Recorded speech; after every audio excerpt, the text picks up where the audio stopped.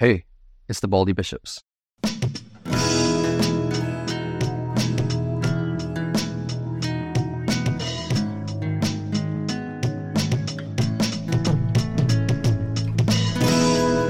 Hey, Owen. Hey. Sorry, man.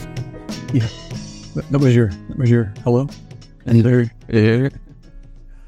Well, I'm sat here with a little bit of butterflies in my stomach at the moment. Not just for the podcast, I always get that way, but because of what's going on tonight. Butterflies? Mm-hmm. When it comes to sport, I'm usually confident with things, but when it comes to football, which I very much love, I'm always aware of the fact that everyone around me at any given time is probably better than me. We're all brought up playing football. So I love it, and I love the competition of it. Mm. But yeah, should be good. We're trying to live out the equip stuff that we looked at on Saturday of doing life together outside of the church building, outside of the church programs, just hanging out, playing five-a-side. Mm. New believers coming along, so it's exciting. Yeah, and it'll be good, won't it? Because we're giving people a context of football that hopefully they've not experienced before, given the fact that if we don't get in the flesh, which hopefully, God willing, will not happen. Yeah. It'd be great for us to all experience competition in a decent Christian environment, in a loving and productive kind of way. Yeah, Christ is Lord of the five-a-side football tonight. Yeah, and it'll be competitive, but sportsmanship and stuff. So. Yeah. I mean, I'm going to come with some pretty hard tackles and things. Yeah. But I'm gonna do it with Christian love in my heart. Yeah. Okay. We'll see. Well, we're in 2 Thessalonians. We're starting 2 Thessalonians in terms of this gospel community stuff, and we've looked at so much of it. You just looked at 1 Thessalonians right before this, and we learned a lot about Paul's heart for the Thessalonians, also known as the Thessalonians. And these Thessalonians were people that Paul was calling to anticipate the coming of the Lord, of course, to be ready in that sense, but not to be ready in the sense of probably what they were thinking, like sell their homes and stop working and all that, but be ready in the sense of the praises of earth prepare for the praises of heaven. So how I treat my brothers and sisters now are a foretaste of what's to come. Yeah, in that sense. And then when we get to 2 Thessalonians, the important thing, and this is going to come back into it a little bit later, but when we get into 2 Thessalonians, we need to remember that this epistle was written no more than a year after the first epistle was. So very rapid fire. The first one comes, they respond to it, and then this one comes less than a year later. It may have been the same year, actually. Yeah. It comes really, really quickly. And but the theme, the major theme, which is the theme of all of the New Testament, actually, is pretty much the same, evidenced by the way that 2 Thessalonians starts in chapter 1. So, do you mind reading verses 1 and 2? Yep. Paul, Silvanus, and Timothy to the church of the Thessalonians in God our Father and the Lord Jesus Christ. Grace to you and peace from God our Father and the Lord Jesus Christ. So we've said this over and over again. We're going to say it again. And I never get tired of telling myself this over and over again, is that gospel truth leads to gospel identity, which leads to gospel practice, which leads to gospel community. Yeah. So we don't get to gospel community without those other 3 steps, do we? Yeah. I was trying to write something out last night as I was thinking about, because we've been saying that every week, and it's I'm not quite finished the sentence, but it's gospel truth can only arrive at the station of gospel community as it passes through gospel identity and gospel practice. Man, that's really good. So I'm trying to figure out how to say that in a nicer way, but yeah, you have to move from one to the other, from one station to the next. So you can't shortcut this. No, that's good. So maybe we could just take a few minutes just to look at the theology in verses 1 and 2, and just to dive into it. We see it all throughout the New Testament. We see Ephesians 1 verse 6. It says that we are accepted in the beloved. We see, and all throughout Ephesians, if you want to just see that phrase, in Christ or in Him, it's just over and over again, especially in the first couple chapters. But Colossians, when we get to Colossians, this theme of in Him and the beloved continues on. It says we are complete in Him in Colossians 2:10. It says in Colossians 3:3 that we are hidden with Christ in God. And then in the previous book that we were in, that you were just in last week, I guess 2 weeks ago now, but 1 Thessalonians 1 says, those who sleep in Jesus, and then it goes on to say, the dead in Christ will rise. Oh. So there's this beautiful communication of what it means to be in Christ throughout the epistle. So what we take from that is in Ephesians 1 verse 6, we are accepted in the beloved. So Christ, as the beloved one, accepts us. Yeah. So here in verse 1, the church of the Thessalonians in God our Father and the Lord Jesus Christ. We're in. That's beautiful, because when Matt the barber came to Christ after meeting him in Starbucks, we're chatting away. I was like, hey, let me know. And he just texted me when he got home. He's like, I'm in. I'm like, you just got home? He's like, no, I'm in. I believe. It's like, I'm in, you know. And that's actually a very biblical way to say it. Like, it is. I'm now in Christ. I'm in God our Father and the Lord Jesus Christ. And that's theological, yeah. But in Colossians, the communication of what's being said in Colossians 3 is I think one of the most precious truths about being in Christ, is that we are hidden with Christ in God. Mm. So covered, as it were. If we cross-reference that with 2 Corinthians 5:21, we are covered in Christ's righteousness. Mm. He took our sins and he gives us his righteousness, covers us in his righteousness. So when the Father looks down on undeserving, flawed Matt Green with all of his shortcomings and all of his warts and all of that, he actually doesn't see those things. He sees Christ. Yeah. He sees Christ's perfect righteousness. So I'm hidden in him. Mm-hmm. When I die, I go to sleep in Christ. And when the resurrection of the dead happens and Jesus returns, I'll come alive in Christ. Yeah. Rise with Christ. So he starts there. Before he ever moves on to any of the practical stuff, he starts with the gospel, and he's writing to the Thessalonians, the same ones that he's written to before, and he says, you are in God the Father, you are in the Lord Jesus Christ. And with being in God the Father and the Lord Jesus Christ, come two byproducts, if you will, of being in God the Father and the Lord Jesus Christ, which is grace and peace. Grace, how would you describe grace, Alan? Yeah, that unmerited kindness that God has bestowed upon us through Christ, to receive all of his goodness that we don't deserve. Yeah, and that's key, isn't it? That we actually do not deserve any of it. And not just that we don't deserve it, but we actually could attain it for ourselves. Mm-hmm. But then peace accompanies with that. That's calm delight, I think is the kind of literal definition of the word. But calm delight from God, peace, grace from God. And notice what it says, the same phrase, God our Father and the Lord Jesus Christ. Yeah. So we're in God the Father and the Lord Jesus Christ, and then we receive from God the Father and the Lord Jesus Christ, verse 1 and verse 2. Yeah. So by this welcome, the Apostle Paul is basically saying, bask in this reality. Yeah. Bask in the reality that you're covered in Christ, and inside of this little bubble, if you will, of being in Christ, there's all of the grace and peace that you could possibly ask for. Yeah. This is just instead of like, hey, I'm Paul, this is an introduction, and it's just so full of the gospel already. So yeah. Well.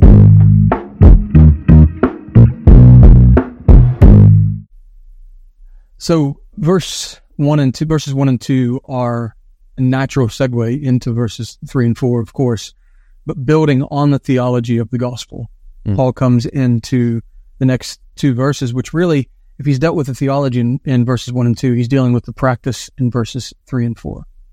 So in 1 Thessalonians, Alan, you showed us how that Paul had used the gospel to motivate these Thessalonians in areas of love, in areas of commitment to one another. And in 1 Thessalonians 3 verse 12, for example, Paul was praying that these Thessalonians would increase in, I think he said, increase and abound in love toward one another. And to all, I think he said. Yeah, to one another and to all. Yeah.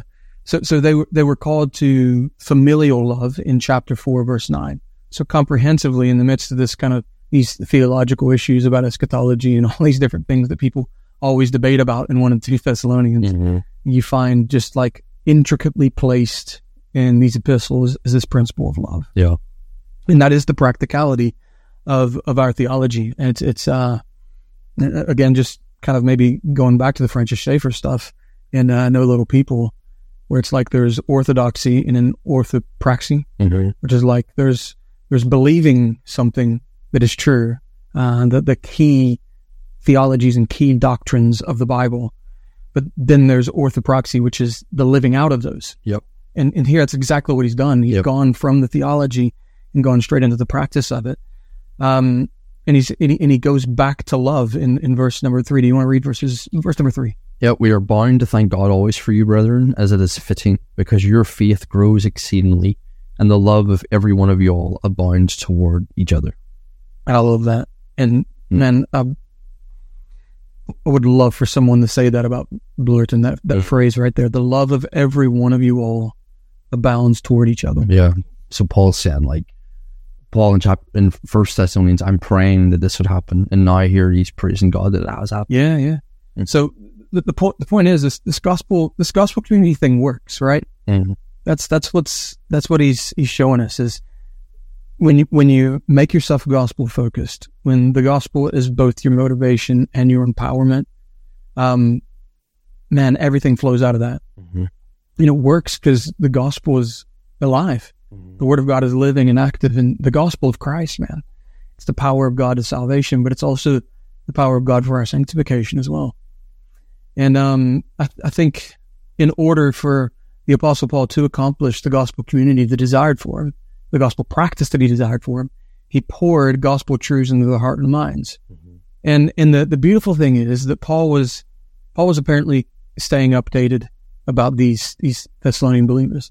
So he's hearing all these updates, and some of the updates that he's hearing, he's going to address in the rest of this letter, kind of chapter 2 mainly. Yeah, some of them were troubling updates, yeah. And needed some correcting. Mm-hmm. But he's also, in the midst of all these things, like, here are some things we need to correct, here are some things we need to tweak, he's hearing these beautiful updates about their love for one another. Yeah, it's like I think it's really important, but the things that need to be corrected in the Thessalonians are like in the ocean of his thankfulness for them. Like they're not the main thing. Like his main thing is gratitude for what God's doing in their lives, and then inside of that, there's some issues that need to be dealt with. Rather than him seeing all the negative and writing like that, he's like, I'm actually really thankful. And he even wrote like that to the Corinthians, which is quite amazing, in their mess. So yeah, it's like swimming in the sea of thankfulness but also we need to deal with some issues here, which just changes how your tone of writing is going to be and the way you think about those people, Yeah, I find it fascinating the way that Paul does that in his epistles. He, which I think that positive affirmation is a really powerful thing. So, and I don't mean that in a Freudian sense, of course, but I mean that in the sense of when someone does something that was a blessing to you and you've seen God at work in their life, tell them. Yeah.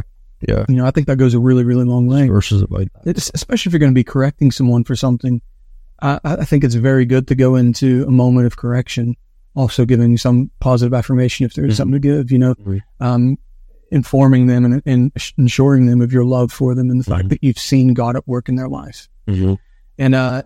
He says, I've seen your love is abounding, which is exactly what he prayed for, the same word like you said. Yeah. So that's exactly what Paul had hoped the result of his gospel ministry to them would be.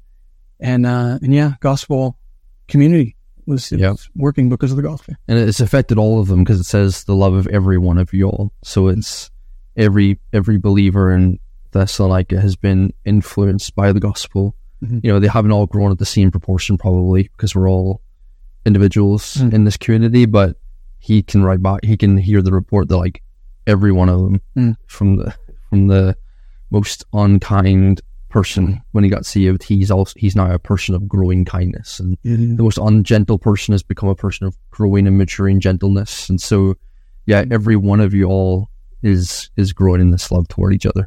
When I grew up in West Virginia, when I would come back from university, I had a summer job working with the county, and 1 year a big flood came, and so there was a lot of cleanup to do, and we're pulling cars out of rivers and all kinds of things, and we had this big chain that we would take with us, and there was a motor mechanic, a mechanism on the front of this car that would like reel it in, had a motor on it, so you just hook up the chain and it would reel it in. But we had to, before we'd go out and try to help in those ways, we'd have to look over at the chains, like just have a look at them and make sure that there were no like broken chains, because what would happen, she'd go out there and be pulling something, and one of those weak links in the chain would break, and then the whole thing would break. Yeah, all the other strong ones. Yeah. And it's the idea, you said this last night, but we're only as strong as our weakest link. Yeah. So it's not like some of you are abounding. Yeah. It's that you're all abounding. Yeah. Yeah. We can only grow as a whole as fast as the weakest brother in our congregation. Yeah. Blurton Baptist is only as mature and Christ-like as the most immature, unchristlike one of us. So that's a challenge to think about, you know. Yeah. So good stuff, man. Yeah. So apparently these people, their relationship with one another had been revolutionized by the gospel. Yep. And they were joyfully receiving and welcoming one another in their homes. They were bearing one another's burdens, both practically, financially, and spiritually. They were boldly forgiving one another, even when deeply wounded. And what's even more incredible is that this was taking place amid intense persecution. Yeah. If you want to read about that, read on and the kind of after verse number 4. But apparently they'd had such a reputation for loving patience in the midst of persecution that Paul was telling people about it everywhere he went. We ourselves boast of you among the churches of God. Yeah. So, you know, I said this last night, but Sunday morning, I got finished preaching through Acts, Acts 23? 22 you're on, yeah. And got finished preaching through, and there's this bit about Paul being gentle, you know. Yeah. Being gentle and loving, Christ-like.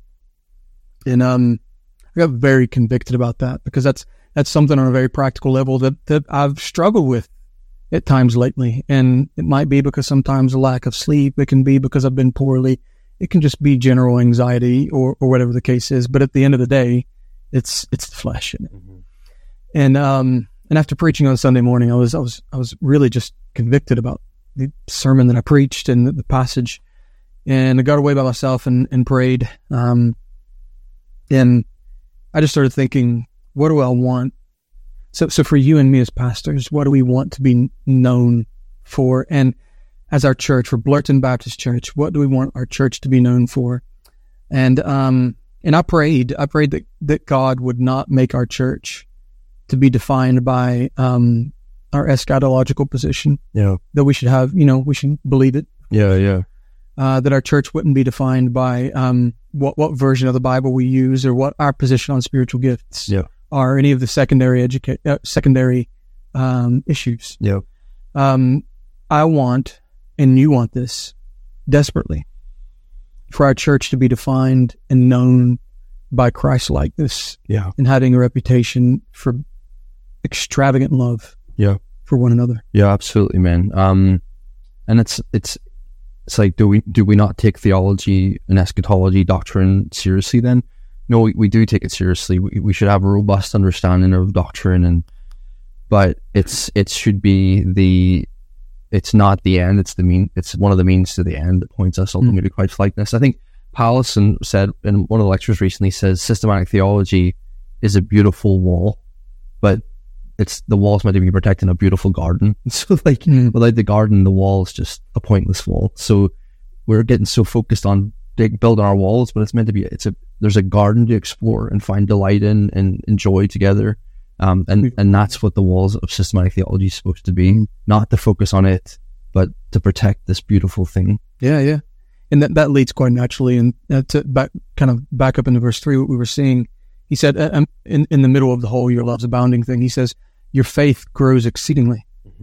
A growing faith and an increasing love are inseparable. Yeah. So you can't have one without the other. Yeah. You cannot truly believe the truth of the gospel and not be compelled to love people more, especially the family of God. Say that bit again. You can't, how did I say it? You can't truly believe the gospel to be true. Yeah. And not be motivated to love people more, especially God's people. Yeah, that's good. Yeah. So your faith will not increase if you're not giving and receiving love in a gospel community. And I think that's really, really important. There's this connection there. that for me to mature and to grow as a believing disciple of Jesus, I have to be both giving and receiving love. Yeah. So Colossians 2 is like knit together in love so that you'll grow in your faith, right? Yeah. Here he's saying you're growing in your faith, which can be evidenced in your growing love. So like you said last night, it's a circular, right? Yeah. Colossians 2, may you be knit together in love so your faith grows. Here, your faith is growing, which is leading to your love growing. And it just becomes this beautiful circle of grace. It's gospel. You know? Yeah. Your love will not increase if your faith in Christ isn't increasing. And it's funny because, you know, when we think of faith, we think of it strictly in terms of faith comes by hearing and hearing by the word of God, which is very true. But here it's telling us that actually it's dependent on our measure of love. Yeah. I wrote down from your stuff yesterday, you cannot increase in love without increasing in faith. And then I think you said faith informs our love. So faith like tells us how to love, motivates us to love, drives us, energizes us to love. And then it's love that reveals our faith. That's all of 1 John basically as well, isn't it? Yeah. So, so faith and love go hand in hand. Yep.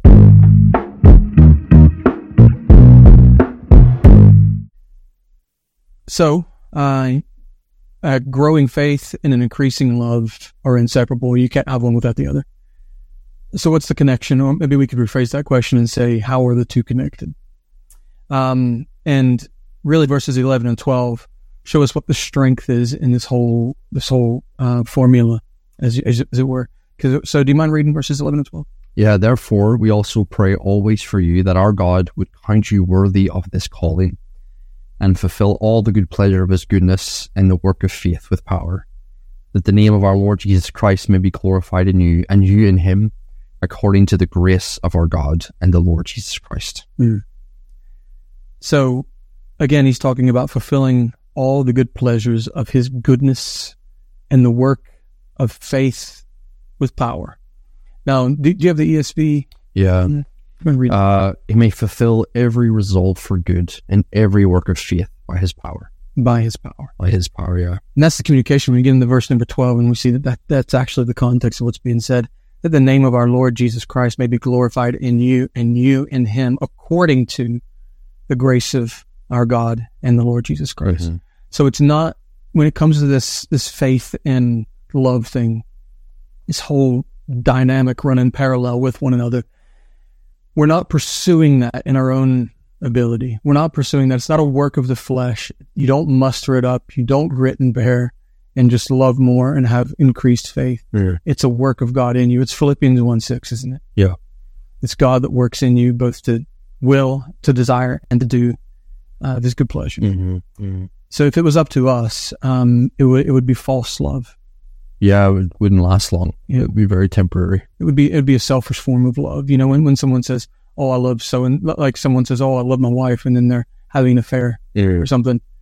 Okay, not really. Yeah. You know. Yeah. And it would be that type of love. Yeah. Or I love my shoes because of what they can do for me. You don't actually love your shoes. You just love what your shoes. Yeah. How they make you look cool. Yeah. Or give you comfort or whatever it is. You know. So at the end of the day, growing in faith and increasing in love is impossible. Yep. Which that stinks. See you later. Bye, everyone. Without the grace of God. Yeah, absolutely. Yeah. With the grace of God. And given the fact that we are in Christ, where we started, we come full circle, right? Given the fact that we are in God our Father and the Lord Jesus Christ, and given the fact that in God our Father and the Lord Jesus Christ, according to verse number 2, is those two things. What were they? Grace and peace. Grace and peace. So it's that grace that God gives us that enables us to increase in love and to grow in our faith. Yeah. So verse 12 says, according to the grace of our God and the Lord Jesus Christ. Yeah. So, God is mightily working in us to transform us into people of love. But you said something last night, which I just thought was really appropriate, but like, this love isn't me sitting in my home thinking positive thoughts about you or positive thoughts about people in our church. It's me. So, God transforms me into a person of active, practical, sacrificial love, not positive thoughts love. Positive thoughts are part of it. They're not. It's not that they're not there. It's more than positive thoughts, right? So it's active, it's practical, it's sacrificial. It leaves the house to go and find the person who needs Yeah. something. This form of love flies in the face of what kind of modern kind of contemporary culture, how it views love. For example, you can have someone who's never actually spoken to someone before says, "I'm in love with that person." And they're sitting at home wanting to write a love letter or wanting to confront that person and start a relationship with them or whatever, and they're sitting back and they're like, "Oh, I'm so in love with that person." Yeah. They're not. They don't really love that person, because love is always active. Yeah. It's never passive. Yeah. And true love gives. True love is something that's always giving away of yourself. Yeah. Not taking. And that's what the modernist idea of love is that what I love you because of what you can do for me, or just who you are to me. But this love is like, even though you're stinking, and even though you're a mess, and even though you're hurtful and offensive, I'm gonna actively, practically, sacrificially seek you out and love you. It's crazy, man, because only in a gospel community will you find a group of people who are incessantly giving and receiving love as the creator of the universe, as the source. Yeah, that's good. Yeah, it's tremendous, man, just to think about. Yeah. So as we allow him to work this in us, then this becomes the reality of Blurton and of every church that seeks to make this all a reality in their lives, that it's all about Christ, it's all about the gospel, it's all about his grace working in us to produce all of this in us. So, yeah. Well, maybe so at Blurton. I was talking last night about Pliny the Elder, and how he was trying to spy out an occasion to condemn the first century Christians there in Rome, and he followed them around, watched their manner of life. And he had a lot to say about them. They were upstanding people just in terms of society and things like that. But their love was one thing that really caught his attention. How they were willing to forgive one another, and go above and beyond in relation to their love for one another. And that's unique to those who are in God our Father and the Lord Jesus Christ. Yeah, it's good. I was trying to bring up the quote, but it's deep within other quotes, so can't get it. Yeah, well, God help us to live this out. May we abound in increase in love toward one another as we receive God's grace and peace that's only found in the Father and the Lord Jesus Christ. Amen. Amen.